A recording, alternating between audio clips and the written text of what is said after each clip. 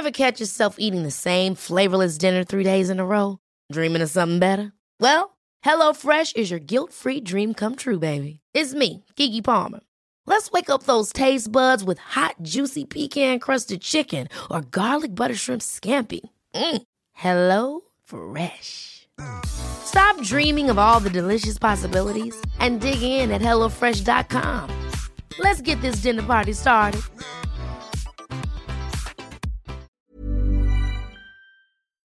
I said at its launch last year that I dreaded the day when it would be needed. Sadly, with the outbreak of COVID-19, that day has come faster than any of us would have hoped. Hi there, you're listening to Royals. It's the only podcast that reveals what really goes on behind the walls of Buckingham Palace. I'm your host for today, Zoe Burrell, and I'm a writer about all things royal at New Idea magazine. And I'm Angela Mollard. I'm a commentator, author, journalist and royal expert. And today on the show, we're going to be chatting all about the Queen, who is currently in quarantine with her dream team. We'll also be talking about Princess Beatrice's wedding plans in chaos. And Kate's teary breakdown over Prince Harry. It's all pretty sad news, isn't it, Zoe? I know, and this coronavirus isn't going away anytime soon, is it? The UK's totally on lockdown now, aren't they? That's right, and it's had a profound effect, obviously, on the royal family. I mean, they're an ageing family. Of course, the Queen is 93, Prince Philip is 98, Prince Charles 71, as is Camilla, and, of course, Princess Anne coming up for 70. So a lot of the royals in that sort of danger zone for contracting the virus. But we can talk about what they're all doing. Should we start off with that? Yes, exactly. Well, I want to hear all about the Queen. Apparently, we've heard a little bit about who she's in quarantine with, haven't we? That's right. So the Queen left last week from Buckingham Palace to Windsor, which is her the residence not far from London, to be honest, but she went there by car with a couple of her corgis. Prince Philip flew in from Sandringham via helicopter, so he's there with her. But they've got a key couple of staff with them, which I think is interesting. One is somebody who's been with her for many, many years. In fact, back in 1982, there was this man called Paul Wybrew. He's actually called Tall Paul, and because Paul Burrell, do you remember Paul Burrell that worked for Diana? Oh, yes, I do. He was called Short Paul. So Tall Paul has gone with them to Windsor. He's the man that, if you remember, in 1982, a man called Michael Fagan broke into Buckingham Palace and actually sat on the Queen's bed while she was asleep. Now, Paul Wybrew is the man that sort of dealt with that at the time. He was the one that calmed things down and dealt with that. The other person that's with them is Angela Kelly. She's the Queen's dresser, and she published that beautiful book with amazingly insightful details about her time with the Queen, giving away such facts as the fact that she breaks the Queen's shoes in because she's the same size. So she wears them around first, and then the Queen wears them after she's softened them up a bit. Anyway, she's tucked up. We saw her leaving with her blue cardigan. Do you know what I loved, Zoe? We saw these photos of her leaving. You know, the rest of us are kind of schlepping around in tracksuit pants. The Queen even put her lipstick on to go from the car from Buckingham Palace to Windsor. I think, you know, that keep calm and carry on, but do it nicely with a bit of glamour is part of it. She had the corgi on her lap in the car, as I say, this blue knitted cardigan and a great little slash of dark pink lipstick. I love that as well. Well, you've got to look good, don't you, at all times? You never know what might happen. Well, look, she's been talking about doing an address to the nation, and that's been reported widely. I think they're very much waiting to choose the moment. I mean, the British public have been fairly responsive to the lockdown, apparently. And the Queen is going to address the nation at such time that she feels it will have the most impact on the nation. So I think, you know, in a sense, this is something she does occasionally. She did it when Diana died after much consideration. Obviously, she gives her Queen's speech every year, but she is still regarded as a very calming and steadying influence in the UK and, in fact, around the globe. So I think the moment that she does decide to make that address will be at a moment which is a stage when, particularly in the UK, they really need that voice of calm. Yeah, exactly. And how is she kind of keeping in touch with the family while she's on quarantine up at Windsor? I know, because you kind of think about them, using those dial-up telephones, don't you? You sort of think about and going through a switchboard, which is sort of what Margaret and Elizabeth used to do to speak to each other. They had a special line, but still went through the switchboard. And I think we have this idea from watching The Crown that that's how their communications still operate.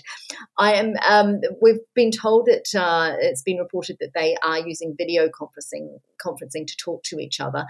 So obviously everybody's in separate households. We know that often the royal family don't fly together. Well, of course, they can't all be locked up in the same castle when despite the number of rooms. I mean, you could quite happily all shack up at Buckingham Palace with its 700 plus rooms.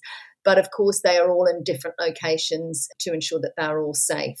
Yeah, of course. And so speaking of that, where are Charles and Camilla? Because they're obviously, given their age, they're at risk as well. They must be in lockdown somewhere too.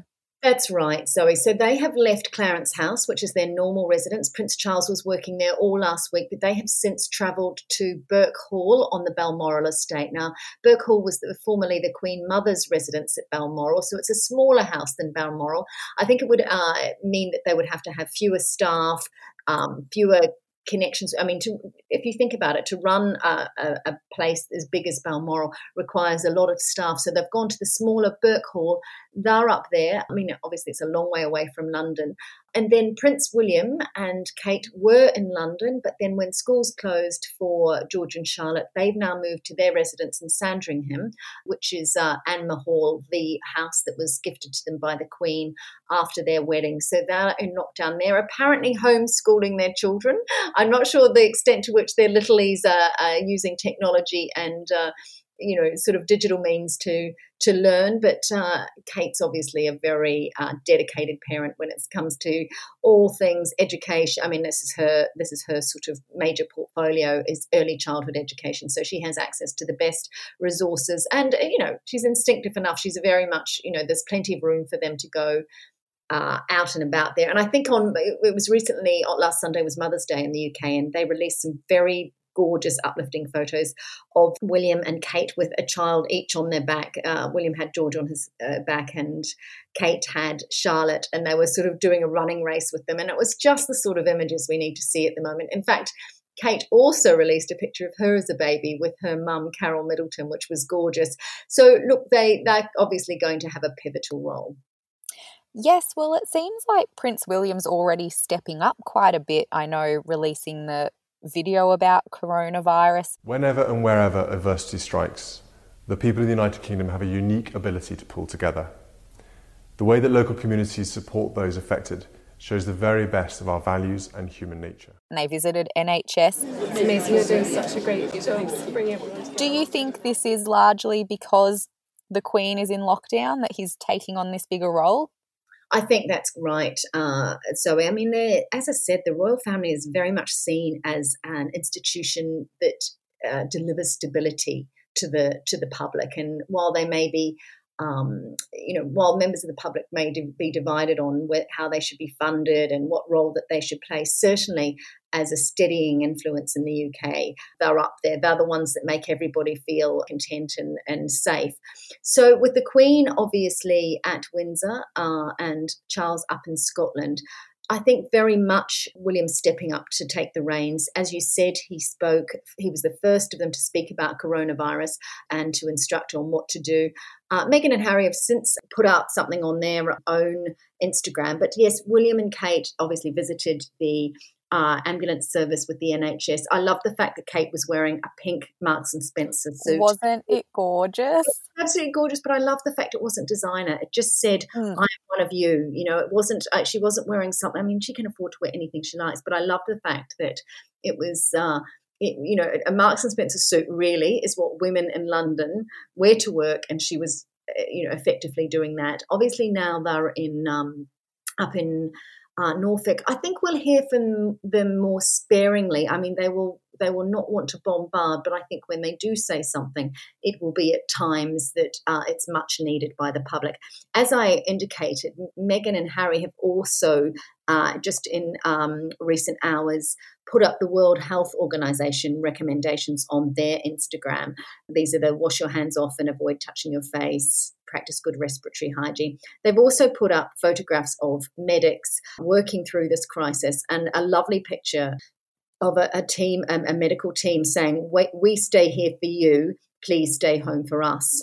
Of course, you have to imagine they feel very removed. And the point of them moving to Canada was that they didn't want to undergo that scrutiny from media. They didn't want to have the difficulties that they've experienced in royal life. But you have to imagine that they must feel so isolated from the rest of the family right now.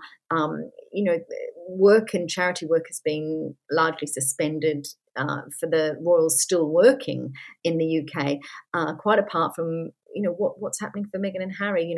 All the filmmaking studios, TV programs, that sort of thing has all been abandoned at the moment in the US. So, of course, having a purpose through something like this is one of those steadying influences. You have to wonder when next that family will get together. Moving on to Princess Beatrice, she must be just the unluckiest princess in the world. What's happening with her wedding now? Well, look, at the time of doing this podcast, Zoe, there's been no official announcement, but there's constant reporting about the fact that she has in fact cancelled her wedding. She, of course, was going to have a garden party at Buckingham Palace. That, of course, was cancelled. There was a lot of questions whether she was going to go ahead with her wedding to Edoardo Mapelli Mozzi. At this stage, it's looking like they are going to postpone it to 2021 rather than go ahead with a very quick, short wedding. But we don't know that. But, oh, my gosh, this poor woman, she has had to delay her wedding twice because of the scandal surrounding her father, Prince Andrew. And now she's having to postpone it yet again. She, of course, is 31. Her fiancé is 36. He already has a child, a young boy. I can imagine that Beatrice would very much be wanting to, sort of have children and move quite quickly on with married life. And she just must feel so devastated that her plans are in disarray at this stage. But it's much the case for every bride. As in Australia, we've heard in recent hours that weddings are now cancelled unless you go ahead with 5 people, which of course is the celebrant, the couple themselves, and 2 witnesses. So I know, I was supposed to go to a wedding this weekend, but it's been cancelled now, so it's really affecting everyone. It's having a tremendous effect. I do a lot of work at Channel 7, and all the makeup artists do work at the weekends with brides, and they have had all their weddings up until June, July.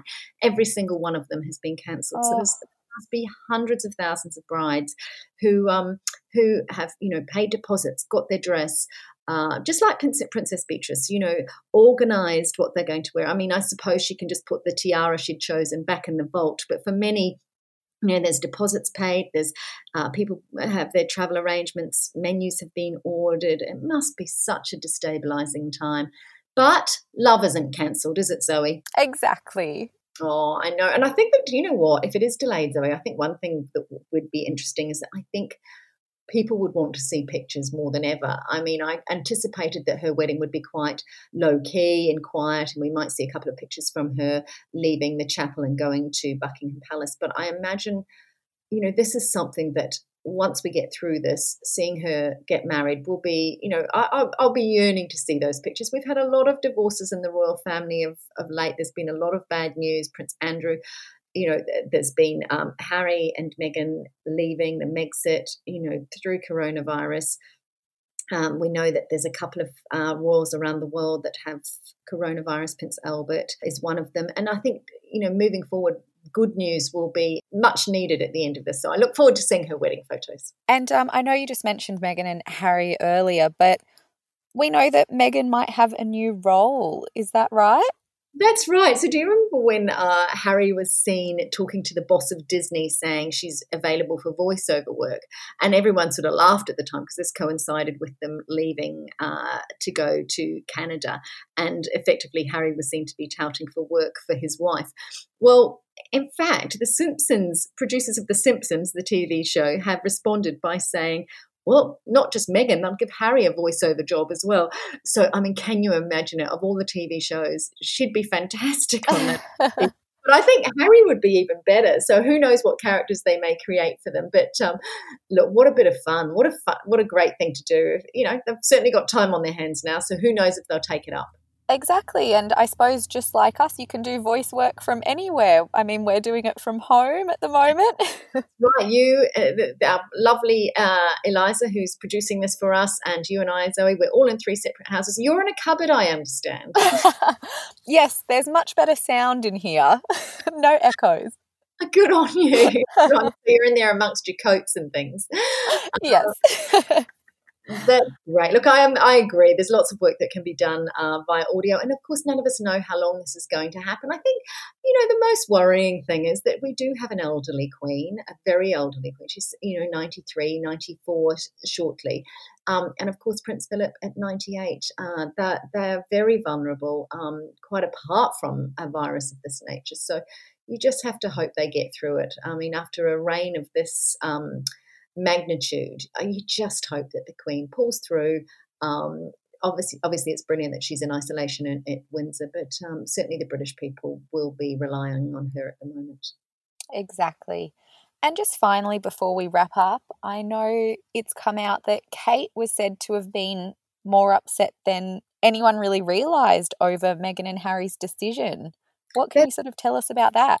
That's right. So there's been reports and, fairly credible sources saying that she was really teary when they decided to move to Canada. Apparently she caught up with Harry when he came back from Canada after Christmas, and when obviously there was the summit at Sandringham, and she sort of said to him, that she's felt that she's lost a brother. He, of course, in the past has described her as the big sister he never had.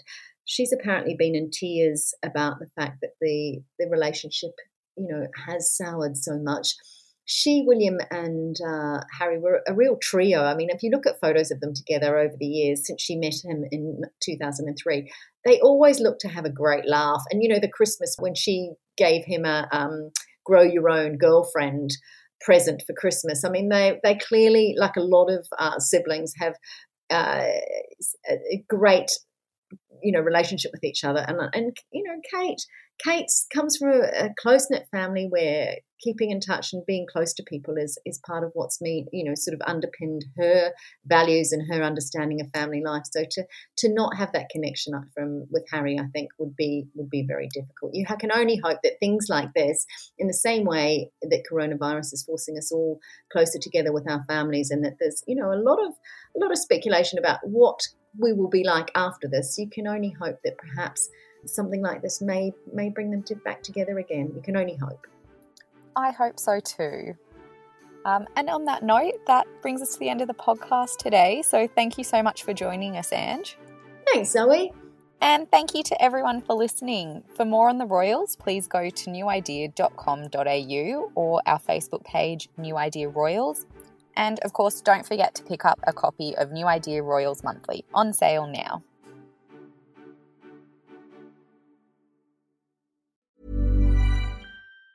Even on a budget, quality is non-negotiable. That's why Quince is the place to score high-end essentials at 50 to 80% less than similar brands. Get your hands on buttery soft cashmere sweaters from just $60, Italian leather jackets, and so much more. And the best part about Quince, they exclusively partner with factories committed to safe, ethical, and responsible manufacturing. Elevate your style without the elevated price tag with Quince. Go to quince.com/upgrade for free shipping and 365-day returns.